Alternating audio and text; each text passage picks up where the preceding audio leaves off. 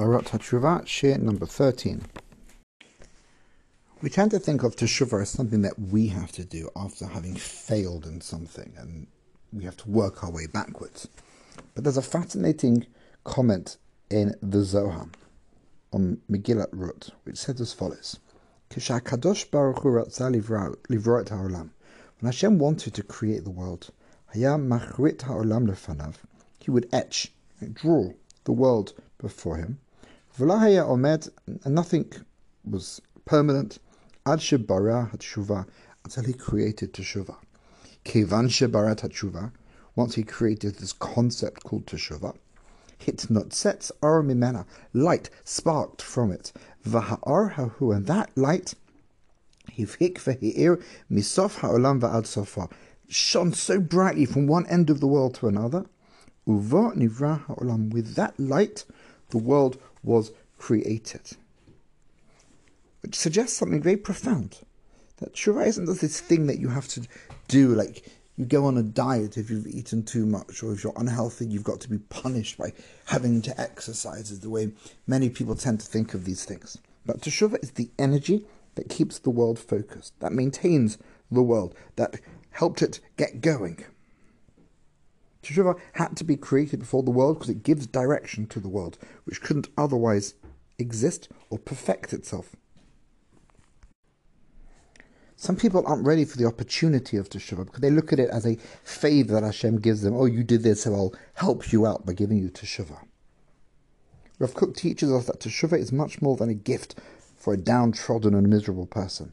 Teshuva is the life energy of existence itself. It's a permanent fixture in creation, from the beginning to the end of time. Whenever a person strays from the proper path, he grabs onto that energy and it's going to draw him back. Maybe this is how we're meant to understand this. One of those unusual, bizarre comments of the rabbis that every blade of grass has an angel saying, grow, which could mean become bigger, become greater. Push yourself from the mud, from the depth, mimamakim, as we say in the Tehillim, the very depth, and you can become greater. You can do it. It's a process that the whole world has running through it.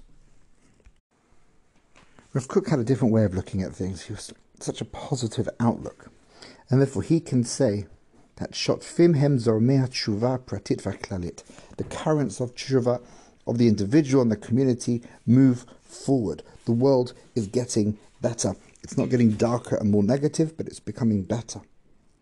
He saw this return to God as being woven into the very texture of the universe. But at the same time, we feel the pain of the world, and they refine us. When the world's imperfections bother a person, it's a good sign. It means that you're sensitive, that you've got the ability to understand what is dark and what is light. Like the salt that makes the meat edible, they sweeten all of our bitterness.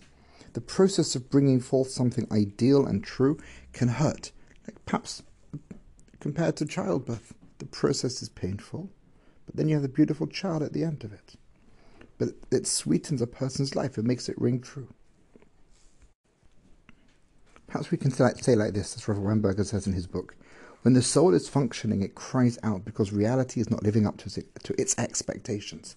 The clash between what a person knows to be true and the smallness to which he is condemned causes his soul to roar for perfection like a trapped lioness.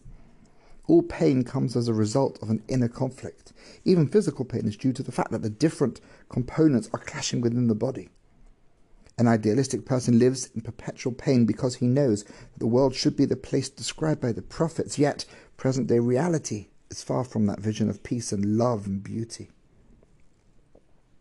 So we look for something better.